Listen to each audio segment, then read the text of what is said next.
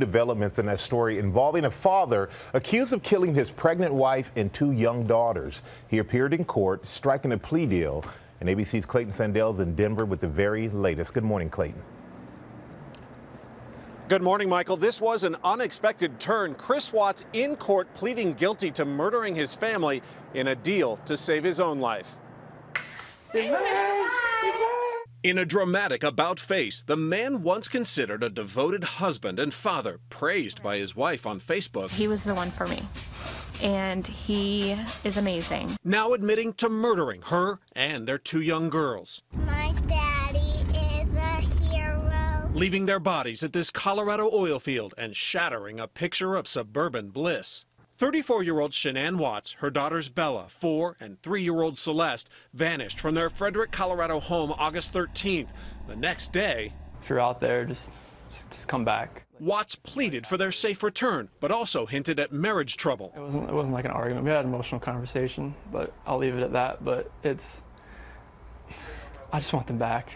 But a day later, police say Watts confessed to driving their bodies to that remote oil field, leaving the girls submerged in oil tanks, Shanann in a shallow grave. This is absolutely the worst possible outcome that any of us could imagine. Investigators say Chris Watts was having an affair with a coworker, a day after his interview admitting he killed his wife soon after telling her he wanted to separate.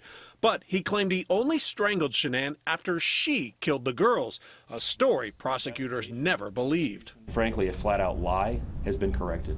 The spotlight shines directly where it belongs, on him. Shanann's parents were in the courtroom Tuesday as Watts held back tears, his voice cracking, pleading guilty to each charge, including unlawful termination of a pregnancy. Shanann was 15 weeks pregnant. So pink means... That's just the test. I know. It just says the pink is going to be girls. I don't know. That's awesome. And Shanann's parents are expected to be in court and speak when Watts is sentenced on November 19th. Michael. And Clayton, with this plea deal, prosecutors agreed not to seek the death penalty. That is correct. The death penalty is now off the table, but Watts will have to serve consecutive life sentences in prison, and there is no possibility of parole. Michael. All right. Thank you so much, Clayton. Tough story.